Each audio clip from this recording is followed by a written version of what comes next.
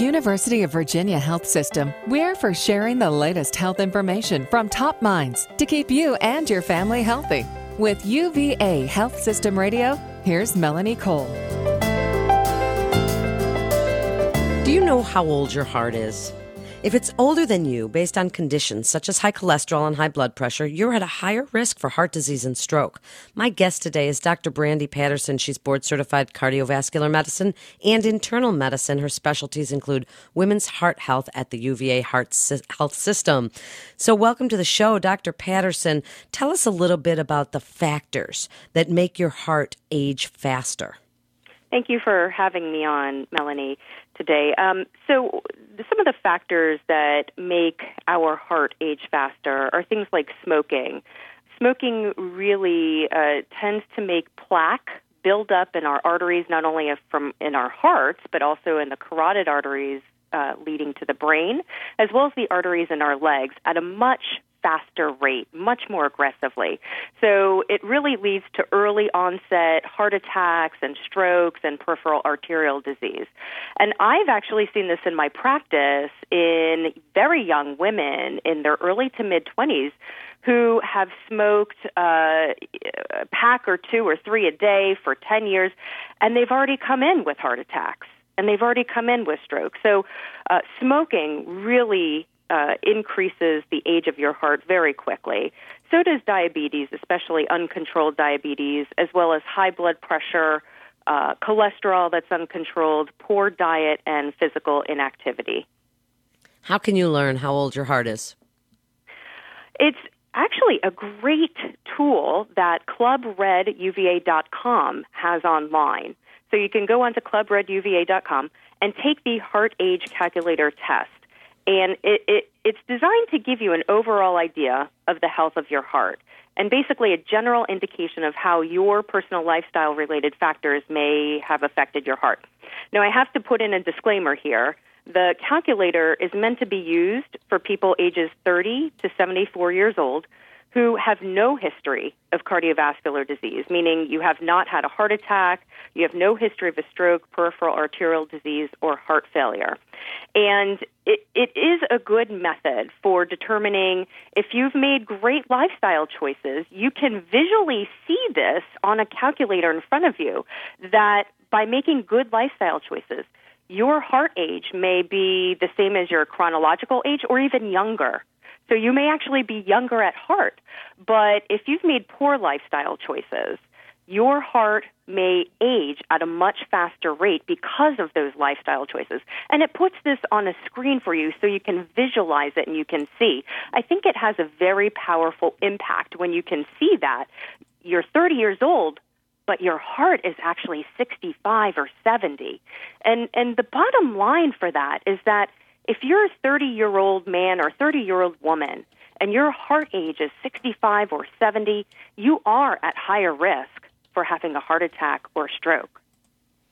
Wow. So if you do have that higher risk, if you have an older heart than your actual age, can you reverse the process? Can you make it young again and reduce your risk?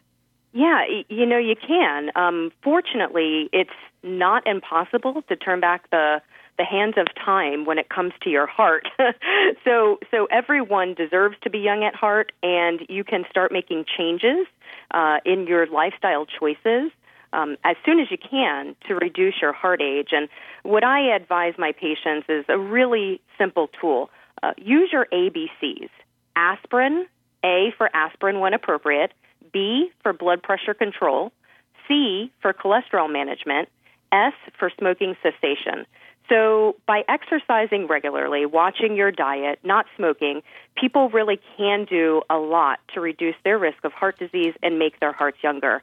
In fact, more than 75% of heart disease cases can be prevented by making the right lifestyle changes. Wow. So, I mean, obviously there's some genetic component because you always get that question, did anyone in your family have a stroke or heart attack before the age of something? Dr. Patterson, what is the age when it's considered a genetic component? Is there an age when it's not?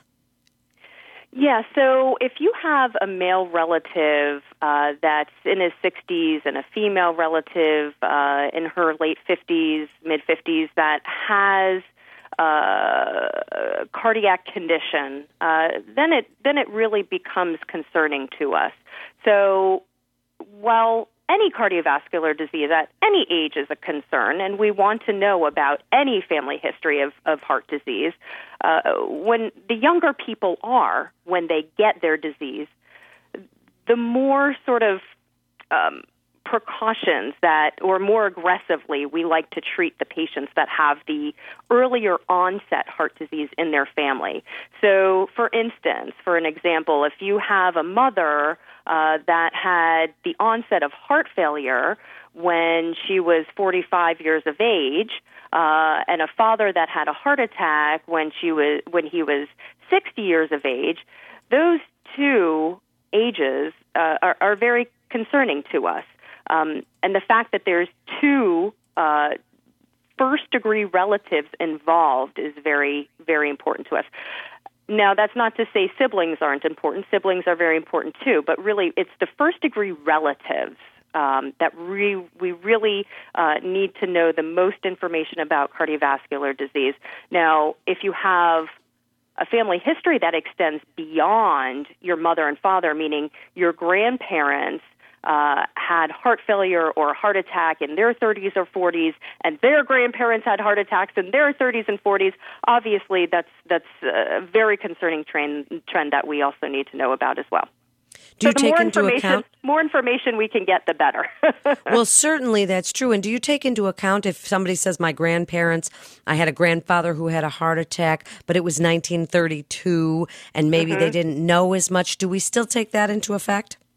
Yeah, I would personally. I would personally, and I agree that medicine has really advanced since then, and the things that we can do now for folks with heart disease is really much more advanced than we had in the past. And the testing that's used now to detect cardiovascular disease is much more advanced. However, again, I think the more knowledge that your doctor has about your family history, the better.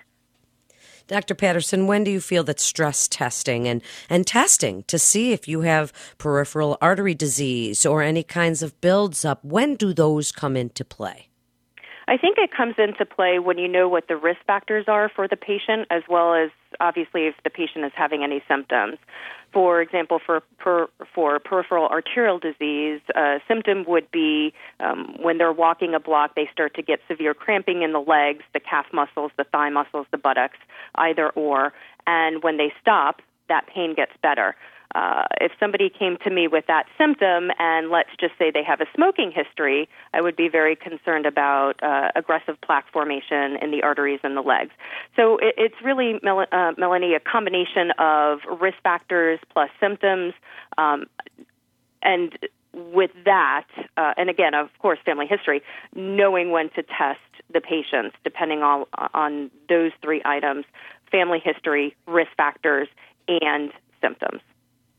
Now, we certainly know women, Dr. Patterson, we are the caregivers of society, and if we don't put our own masks on first, we can't put the masks on of our loved ones. We don't always we don't always pay attention to our own symptoms as much as we do to everybody else's running around going, what did you just feel? What did you just feel?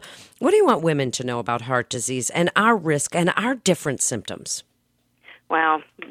Think you need another segment for that. Yeah, for sure. There's a lot to talk about with that topic. So I think the bottom line is that women need to know how prevalent cardiovascular disease is. It's not just a man's disease.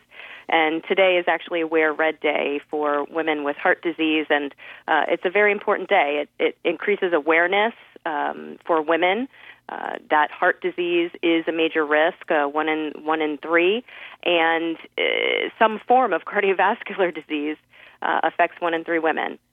Now, I think we all know someone in our life, a mother, a sister, a grandmother that has had some type of heart disease. So, while we all have these female family members, if not family members, then friends with heart disease, we rarely think it's going to happen to us.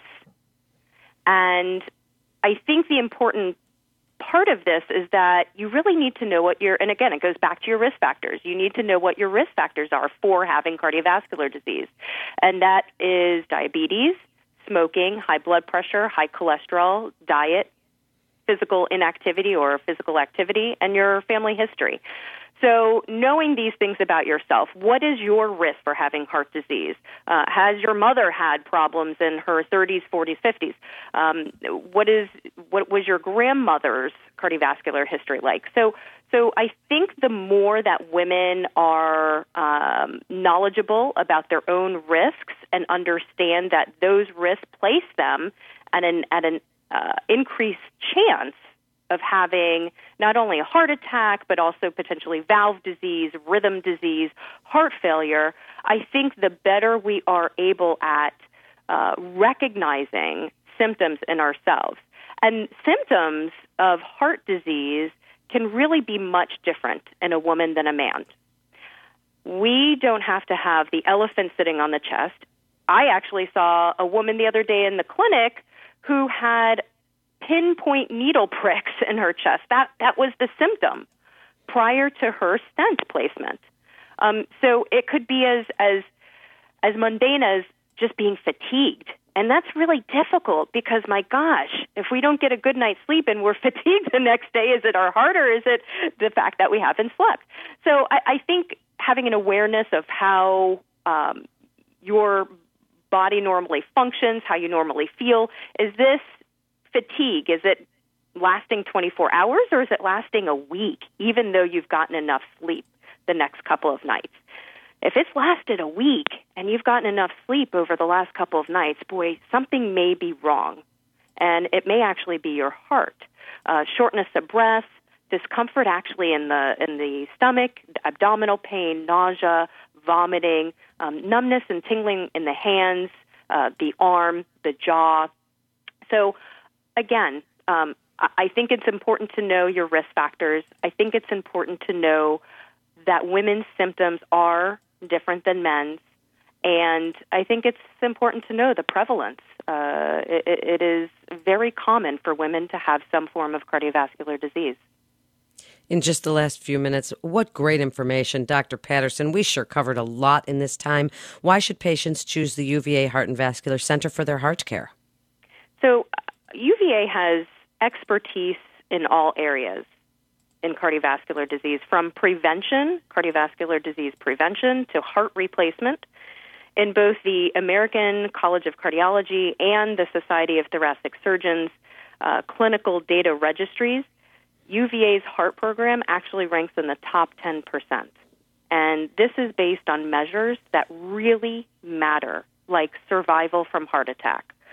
So I personally think that's why patients should choose the UVA Heart and Vascular Center for their heart care.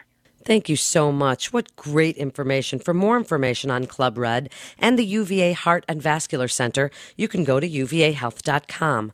That's uvahealth.com. You're listening to UVA Health Systems Radio. I'm Melanie Cole. Thanks so much for listening.